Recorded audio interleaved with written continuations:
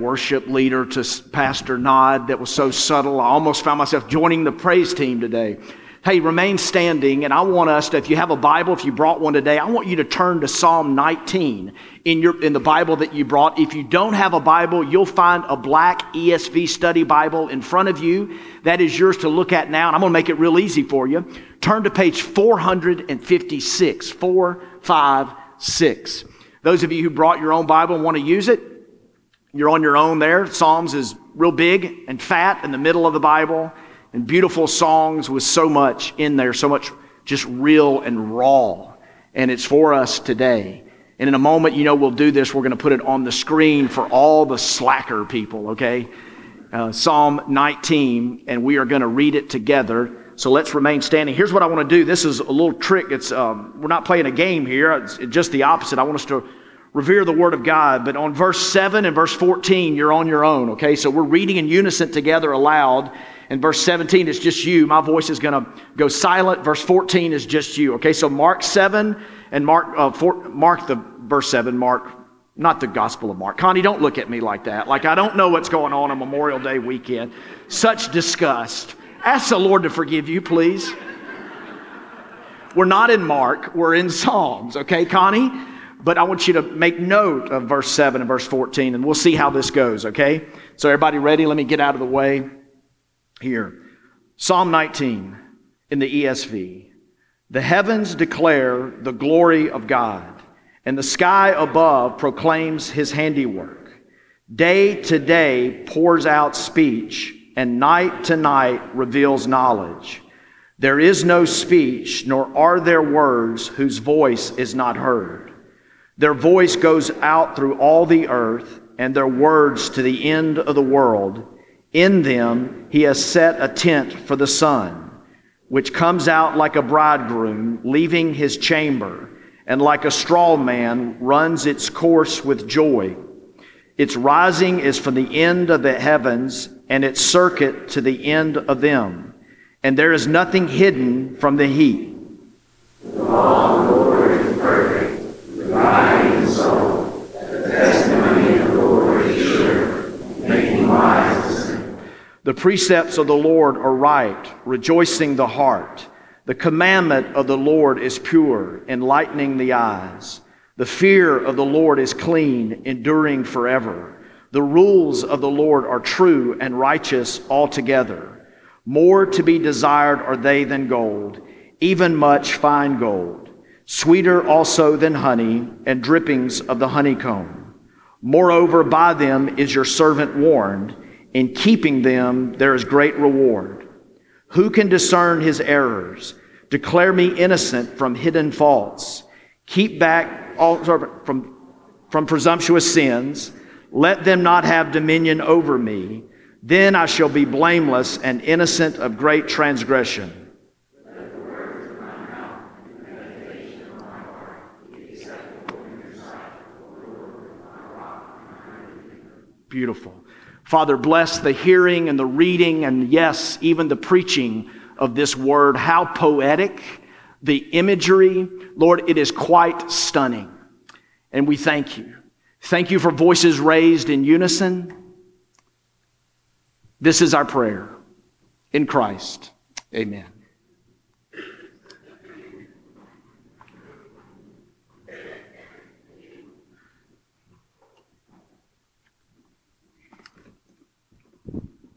Writer Annie Lamott tells the story of a small boy who lost his mom.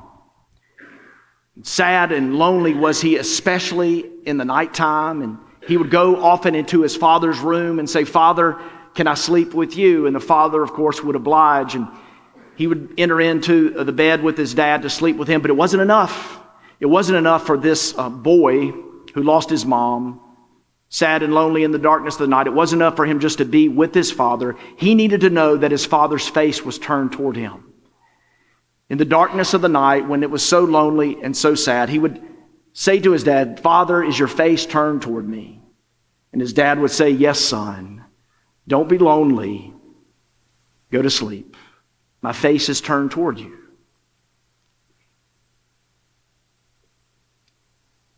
I tell you today, that I need my Father's face turned toward me. In the light of day, in the darkness of the night. I think of Moses so long ago said these words, may the Lord bless you, you know them. May the Lord bless you, may he keep you, and what? May he cause his face to shine upon you. That's this invitation. Have you noticed that some people seem so attuned to the voice of God, to the presence of God, to the face of God, like a musician with perfect pitch? There are these rare people on planet Earth who just have this internal radar where they're dialed into it. May the Lord bless you, may he keep you, may he cause his face to shine upon you. Long ago in a place called Dothan, there was a servant of the prophet Elijah. And this servant of the prophet Elijah noticed that the enemies of Israel were circled about them, literally surrounding them, and he was trembled with his fear. It's what you do, by the way, when you're afraid, when you see all the negative. You're not seeing God in that. You don't see a father whose face is turned towards you, and you're kind of freaking out. And the prophet Elisha said to him, chill out. Not really, but he said, take it down a couple of notches. That's what my teenage daughter tells me when she thinks I'm freaking out. Of course, I never freak out. I'm a pastor. But she'll say, take it down a couple of notches, Dad. And Elisha, the prophet, was saying that to the servant, his servant. Hey, take it down a couple of notches. And actually what he said there, true to the text, true to the narrative, he said, O Lord, open his eyes that he may see. And some of you know this story. His eyes were open and he saw. What did he see? Anybody remember? He saw chariots of fire and horses. And what he saw deeper than that was the provision and protection of God in his life. A little boy named Samuel. We got a good friend in Fauna Church just named their little boy Samuel. The little boy named Samuel was hearing a voice. And he thought it was the voice of the priest Eli nearby. And so he would enter into with the priest Eli. And the priest Eli realized that young Samuel, this boy, was hearing the voice of God. And the famous words were then uttered, speak, Lord, for your servant is listening. Two early first century followers of Jesus were walking on the road to Emmaus. It was post-crucifixion. And as the two of them were walking, a third man joined them. It was Jesus. But they didn't know it at the time. And later they said, did not our hearts burn within us as he explained the scriptures to us? There's a name, I bet you're not going to recognize it. Nicholas Herman. Anybody know who Nicholas Herman is? Anybody? Nobody in the room has heard of this guy. He worked for a while in the military, and then he became a short order cook. He was just really dissatisfied with his life. And one day he sat and he was meditating in his dissatisfaction, offering prayers of complaint and lament before God.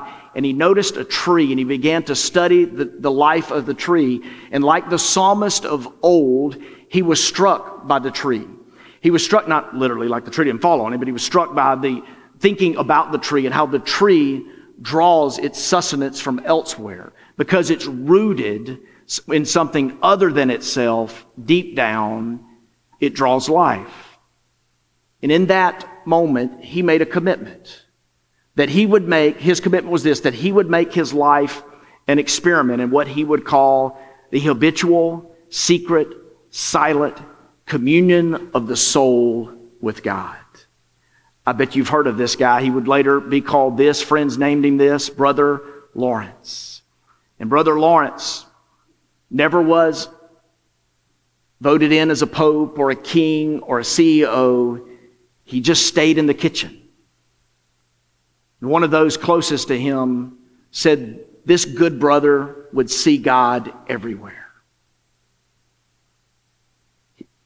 After his death, they compiled his writings, his conversations into a book called Practicing the Presence of God. Now everybody in the room has heard of that. If you haven't, I don't do this often, you ought to be embarrassed. You may be feeling embarrassed. I've never heard of that. I want you to feel embarrassed. It's, apart from the Bible, is the best-selling book of the last 4 centuries. Monastic short order cook has outsold John Grisham, Tom Clancy, and J.K. Rowling combined. a habitual commitment to a habitual, secret, spiritual, silent life of communication of the soul with God. The brother could see God everywhere. You know, there are different kinds of days. Are you dialed into that? Like there are different days, right? You have different days in your life. And one pastor named John Tyson talks about a couple of different days. He calls them rainbow days and ordinary days. Of course, he's got this steeped in Scripture. And he refers to Noah and the promise that God would no longer judge the earth in the way that he did. And that he gave him, as you know, the promise of the rainbow. And rainbow days are just like that. Like we see God's handiwork in us. Just like around us, just like the psalmist declared and we read aloud together. We see the handiwork of God. Now Noah got a rainbow. Abraham got circumcision as a sign. I bet he was kind of hoping for like a rainbow or a secret handshake or something. But he probably threw up a prayer asking God for some different sort of sign. But rainbow days are like that. God gives us a sign. These days are filled with goodness and joy. You want to pray. You want to pray because you believe God is there and you believe that He's going to answer your prayers, that He'll give you good things. And so you pray with a sense of openness and receptivity. You offer that to God, believing, and you're ready to respond and act on what He might say back to you as you listen in prayer. Not just giving your petitions and supplications, but as you listen to what He may be saying to you. Those are rainbow days, and you're filled like you want to serve other people. You have joy overflowing out of you. The good things that God gives, you notice them. A spirit of complaint is in the minority in your life. You are just filled with joy, gratitude, thanking God endlessly and continuously. If you're a parent, it would be a rainbow day would be when one of those small children spills red Kool-Aid on a white sofa, but you don't overreact. In fact, your reaction to that is, that's not a character flaw. I did some of that stuff when I was little, and you're just gracious and you forgive that child for that. But ordinary days are very different. Ordinary days, there are no rainbows. In ordinary days, life becomes routine. It's very mundane and very monotonous. In 1 Samuel, it's a season in the life of Israel where challenges and problems were behind them. Now be careful if you've just overcome something. Be very careful if you're in a season of comfort and ease. And in Israel, they were there. They were there, the Exodus, the glory days of Moses and Joshua, and the Exodus were complete. The Ten Commandments and Mount Sinai and manna, all that was past them, and they settled in. Pharaoh had been defeated, and even the gruel and the grind of occupying the land was sort of in the distant past. The tabernacle was still open. History tells us that they still worshiped. Prayers were offered. People came to church even on Memorial Day weekend. But look what it says in 1 Samuel 3. It says the following, one of the saddest passages in all the Bible. In those days, the word of the Lord was rare. Part B of that verse says there weren't many visions. Remember the wisdom of Solomon? Where there's no vision, the people perish. No vision, no preferred future, no sense of something they were going after. No overarching purpose or point to it all. They had just settled in and they were at ease. The glory days were behind them and the voice of the Lord. Now, He was speaking to them. God's voice was being heard, but it was very rare. In a literary work, this quote jumped out at me, The Prince of Tides. Anyone familiar with that? It's alleged that one of the characters spoke this. I would like to have walked in His world, thanking God for oysters and porpoises, praising God for birdsong and sheet lightning, seeing God reflected in pools of creek water in the eyes of stray cats. I would like to have talked to yard dogs as if they were my friends and fellow travelers along the sun-tortured highways, intoxicated with the love of God. I would like to have seen the whole world with eyes incapable of anything but wonder and with a tongue fluent only in praise. This psalm, that's one of the most praised psalms of the 150. So poetic, its imagery so stunning and breathtaking. It's divided up into two parts. I had you aloud on your own read verse 7 and verse 14. It's really divided into two parts. It could be stated like this: the world God created and the word God communicated. See, if you go to seminary, you learn things like this. This is only a few of us know how to do things like this. But if you look at these 14 verses, you'll see the first 6, 1 through 6, talks about the world that God created. And then verse 7 through 14 is the word that God communicated. To get out and to enjoy the world that God created is vital and essential to health and well-being. Do you believe that? Now, Daniel stated it. Hey, man, we hate the people that are at the beach, okay? They're probably enjoying God's creation a little better than us right now. Maybe not. But to get out and to enjoy it. I've got friends who live in Seattle and Portland, and they're affected by something called seasonal affective disorder. Now, it's a beautiful place to live. I wouldn't mind moving there one day, huh? Beautiful place to live, but people struggle more with depression in that area because you want to stay indoors. But think of the world that God has created. Of blue sky and night sky, the vast expanse of space, the starry host above. We see the glory of God, the psalmist is telling us. We see it in the size.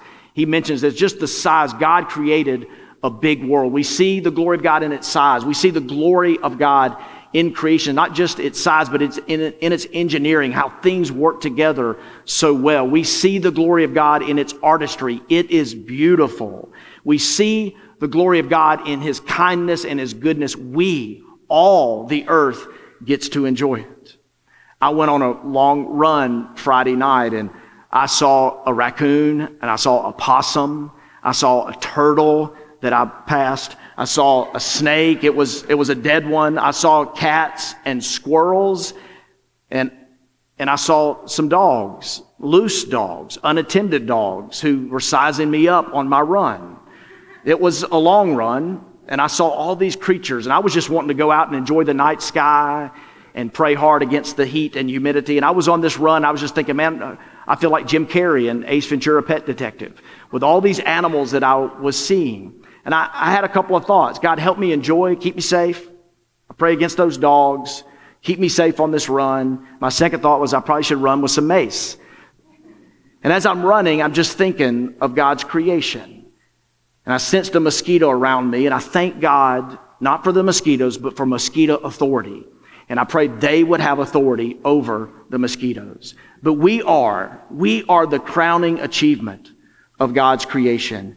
And we are called to be out and to be among it and to worship Him in His creation. There is the world that God created. And there's the word that God has communicated. Very interesting in the Hebrew language of the psalmist. The first 6 verses, God is referred to in Hebrew as El. That's the most generic. I'm not insulting here. It's not negative or derogatory. It's just the most generic reference to God. El. But in verses 7 through 14 in the Hebrew, the reference is God is referred to as Yahweh. So He's moving past creation. Somebody once called a modern writer called creation the pagan's Bible. We all can see it. We all can enjoy it.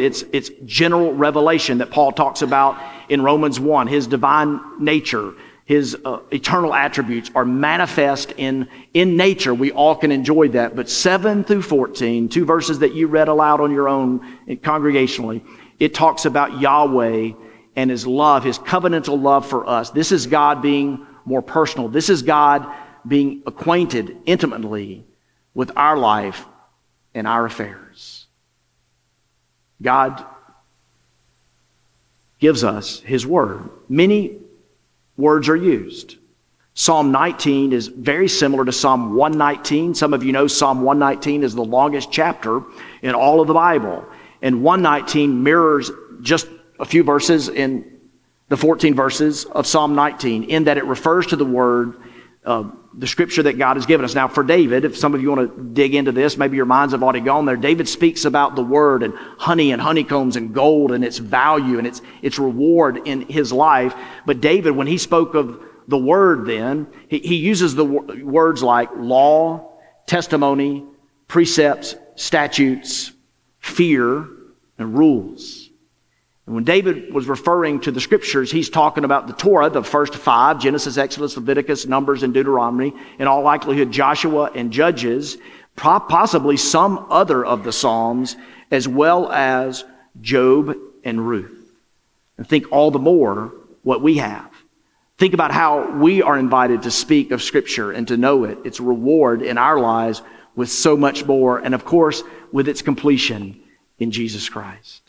Now, those words, especially law and fear and rule, it's so odd. I talked to you about the poetry and the beauty of it all, but it's so odd that you would put those words next to the words like reviving. We're talking about the soul being revived today from Psalm 19, verse 7. But it's interesting that the words like law and precept and fear and rule would be commandments. They would have these benefits of reviving the soul, rejoicing the heart, of leading us in the path. And so, strange, right? Because when we think of law, what do we think of? We think of rules, we think of limitations. And I want to say this, when God talks about rules and law, His commandments, His precepts, His statutes, His testimonies, He's not talking about limiting you. He's not talking about the negative. What He's talking about is blessing and protection and ultimately love. And if you clue into this, it's massively important. Otherwise, you're left with a dry, dusty religion that you're not going to want in a year or 10 from now.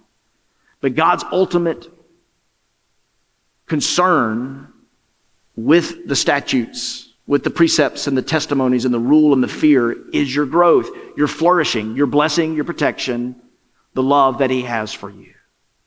It's actually rules that lead to life. It's limits that allow us to lead a boundless, abundant life that Jesus would talk about later in John 10:10.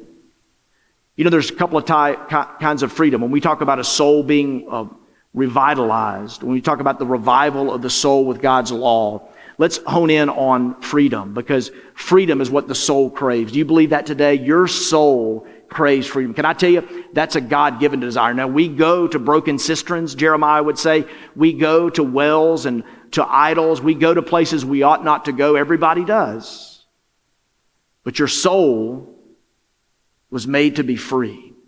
Think with me, if you would, about the difference here, the contrast, freedom from and freedom for. Just prepositions, real simple, but the difference is quite great. Very appreciable, very pronounced. Freedom from versus freedom for. Freedom from is being told what to do. How many of you love to be told what to do? Anybody?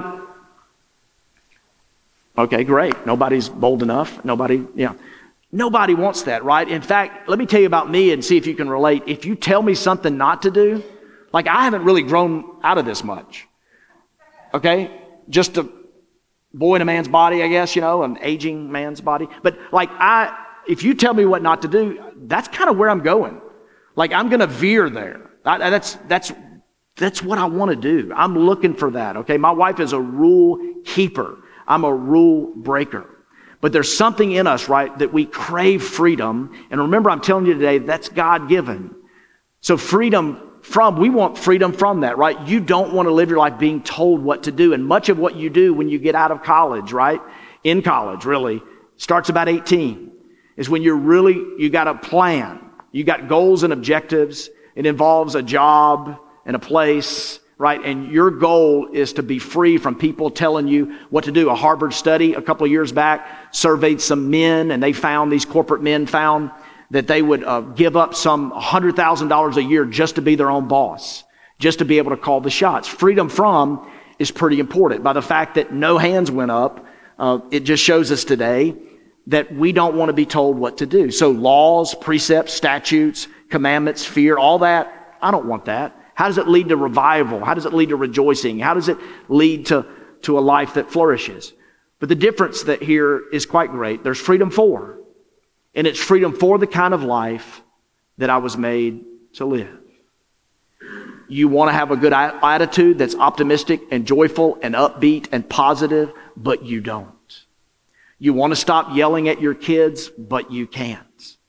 You want to move away from being a selfish person to being a generous person, a non-greedy person that's magnanimous, that other people want to be around, but you can't seem to get there. If your thoughts obsess over unfulfilled desires, if your emotions are a slave to circumstances, if your bodily habits contradict your preferred values, you are not free. You are not free. So forget about this freedom, being told what to do. That's not your malaise. That's not the biggest problem. You're struggling from an internal freedom, and that's what gets the best of us. A freedom for the kind of life that God wants you to live. And so here, the psalmist gives us both reward and warning. Consider Psalm 119, verse 44 and 45. Think about freedom and joy and revival of the soul. I will always obey your law forever and ever. I will walk about in freedom, for I have sought out your precepts. Freedom for the kind of life. Freedom for letting God be the one who tells us what to do, and that leads to freedom. Now stop and think for a moment. All right? If there's something in you that's resisting what the bald-headed preacher is saying, if you think I'm being overtly religious and I'm up in your business and I'm trying to restrict you and make life not fun, not as fun, I just want to stop and ask you, how much fun are you really having? All right, because here's what I've noticed. Young people, you're at a party, and you know what you're doing at that party? You're talking about the next party. Well, why don't you be at that party? We're dissatisfied. How much fun are we really having? And the freedom of not being told what to do, the freedom of being at no one's beck and call, that kind of freedom, how much joy is it bringing you? I'm telling you, that external freedom gets overridden by the internal freedom, the lack of internal freedom. The brokenness, the waywardness, I'll say it, even the wickedness and the dividedness in us sucks our freedom out. Your way of doing life is not as good as God's way. And so, we see in this psalm both reward and we see warning. Consider for a moment warning. How many of you have ever appreciated being warned about something? Haven't you? There's a proverb. I put it on the screen months ago, talking, another sermon series, and I talked about the proverb that says, the prudent person sees danger and he acts on it, but the simple, the naive, that's a better translation, not naive, they just keep on going. And so listen, you need to be warned. Some of you are older than me, and you're like, this is for the young people. It's for all the people. It's for all of God's children. Consider why we need warning. We need warning because there are sins we are susceptible to. We need warning because there are dangers that we don't see. I bet you when you nodded your head, you appreciated a warning because you didn't see the danger. And that's kind of simple. Somebody pointed it out to you, you're like, man, you just helped me avert a disaster. But in addition to sins we're susceptible to dangers we don't see, there are dangers we see but we don't appreciate. I'm the exception to the rule. I'll be able to get away with this. I know better than God. Now, you don't say that out loud, probably, like lightning might strike, right? You don't boast, like, smite me, almighty smiter, like in Bruce Almighty. You don't say that out loud, but you're thinking internally that's what's happening because you want to be free. You don't want to even bargain with God. You can get away with it, and you can do it His way. And this is subtle, the last one. Dangers too far off in the future. You see, you're exercising a freedom, some of you today. Your mind obsessing over something, your bodily habits contradicting a preferred value in your life. And you're thinking, I'm getting away with it. It's okay. But the same God who gives us His rules, His laws, His statutes, His commandments, His fear, His precepts, tells us that we'll reap what we sow. And just because you don't see something immediately doesn't mean you won't see it eventually. Live a little bit longer. If you are young, don't pass me off as the old cranky guy. Let me just tell you, things have a way of catching up with us. I want to ask you today, are you free? Is your soul free? Hebrews 5:14, beautiful passage. It talks about this, about growing deeper. Hebrews 5 is about deep, and that's a really popular word in the South in churches. I want to go deep. I want to go deep. Man, I want to go deep. It's not enough to study the sermon. I got to go deep. Man, I really want to go deep. But solid food is for the mature, who by constant use have trained themselves to distinguish good from evil. That's depth, according to Hebrews 5. I'm not giving you the context there, but that's depth. Growing deep means you're able to learn, and you're able, in your learning, you're able to distinguish the difference between good and evil. God gives us commands to warn us for dangers that we see and can do something about, for dangers we don't see yet, for dangers in the future, for sins that we're very, very prone to committing over and over again, and he warns us in his love. Scripture gives us warning, but it gives us reward as well. A soul that can walk more and more into freedom, a soul that is revived. I was thinking earlier this morning, not that one, but this one. I was thinking on this Memorial Day, I have to read my own writing here. I was scribbling down words that begin with R-E, like good words that begin with R-E.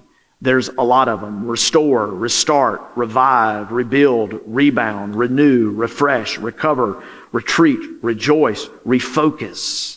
Reba McEntire, one of my favorite singers. There's some bad words that start with R-E. Rebuke, resent, reject. If you're a state baseball fan, rematch with LSU. If you're losing your hair, recede is not a good word. Reflux is not a good word. There's some bad R-E words, but there are some beautiful, beautiful R-E words that are Scripture's chock full of them. Isaiah 58 talks about us being repairers and rebuilders of broken walls and ancient ruins, that we would seek the peace and prosperity of the city, that we would be people of renewal. We wouldn't retreat from problems, but we would go toward them with love and compassion and justice. I pray we would more and more be that kind of church. But the most beautiful R-E word, there's two of them in what we read together in Psalm 19. That the revival of the soul, that the law of God that's perfect. And some of you are new to the Bible, you're learning the Bible, or you're in college and you have people attacking the Bible. Can I just tell you, God's law, his word is perfect. It's perfect. And in its proper historical context, it's always right with science and history and divine and human nature. It's perfect. Always. It doesn't have all knowledge, but all the knowledge it has, 1 Peter 1 would tell us, it's for us and it's given. We have everything we need for life and godliness in the Scripture. And it can revive us or rejoice us. Revive is one of those beautiful R-E words in Psalm 19, but my favorite is at the end. It's Redeemer. David refers to God as his rock. He doesn't change. And his Redeemer. He's bought him back. He's paid a price in his love. That's who we have today. We have a Redeemer. We have someone strong on our behalf. Another R-E word I want to close with is the word remember. A word popular today on Memorial Day as we as a nation remember the fallen, those who gave them their lives for us. After church today, I'm going to go visit Mr. Clarence Earl Darrington. This was, some of you have met him. This guy's old. This was the cover of Clarion Ledger in June of 2014, the month after Fondren Church moved in here. And as you know, Woodland Hills has closed their door. Y'all be nice. A couple of them are in the room right now with us, okay? So y'all be nice. Don't act up. But they gave us their church building. And one of the things they want us to do is to care for some of their people. And so today I procrastinated. I'm sort of a guilt offering. But I'm going to go see Mr. Clarence Earl Darrington, who fought in World War II, who at the Battle of the Bulge was on the front line. A place he did. You don't want to be on the front lines. In 1940, you don't want to be on the front lines. And this man was. And quoting him from a few years back, he said, "It's bad that so many people who already have died carried history to the grave. One day I'll take mine too." This will be the highlight of my day, and one of the rights and responsibilities we have at Fondren Church to love and appreciate the legacy of Woodland Hills. Anybody fought, anybody served, anybody want to come with me later today? I'll be right here if you want to. I might let you come with me. But to remember is a God-honoring thing. Today I want us to close our service. We're going to sing, but I want us to take communion together as a faith family. And as a nation, we're enveloped with it today. We remember those who died for our country. We remember those who almost died, who were willing to die. And today I want us to remember the one who died, the one who was rich, but for our sake became poor, that he might be made the righteousness, that we might be made the righteousness of God in him. As our team, Jennifer, comes up, I want to ask you to stand. And some of our leaders will make their way forward and backwards where our stations for communion today.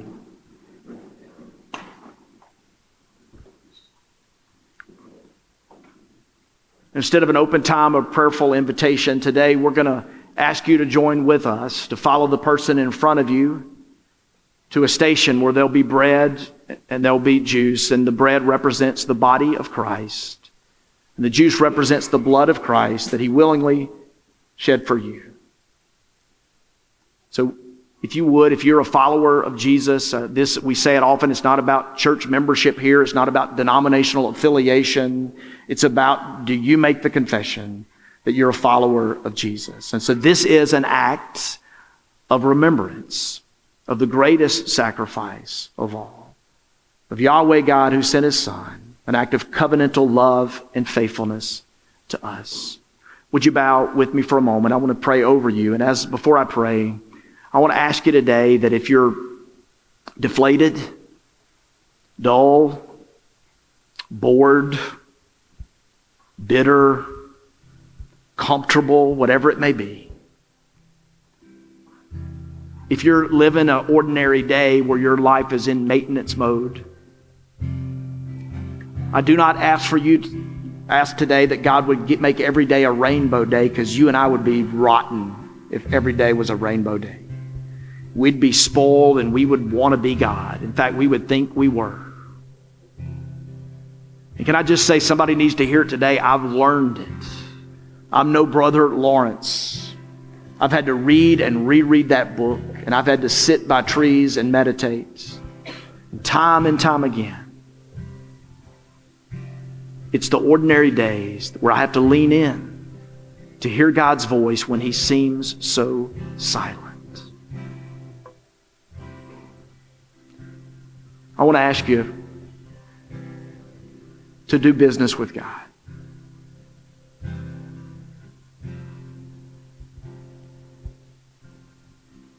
Invite him in, invite him to be not just resident in your life, but president of your life, where you would truly respond to his word. You would interact with it. I want to quickly put up 9 questions to ask when you're interacting with God's word. Is there sin to confess? Is there a promise to claim? Is there an attitude to change? Is there a command to obey? Is there an example to follow? A prayer to pray? An error to avoid? A truth to believe? Or simply, is there something to praise God for? I see a couple of you with your phones up, like take a picture. I give you the green light. In fact, you would encourage me if you took a picture of that. We can put it back up in a moment. But these are 9 questions I was taught. Listen to me. I was taught, they're all gone, but I learned this in college. And it's led time and time again to interacting with God's word and his precepts, and it reviving my soul. And it does take me through pain, but it leads to rejoicing and reviving in my soul. 9 questions to ask that could lead to revival in your own soul. Father, thank you for this opportunity to worship. Thank you that, God, that you call us to look past the way the world wants us to live. Live in surrender, freedom for the things of you. Thank you that you lived and you died for us. Thank you that we can come today as voices are raised and as we follow steps in front of us and take a simple, earthen, ordinary element like bread and dip it into the cup and to say, this we do in remembrance of you. Receive our worship in Jesus'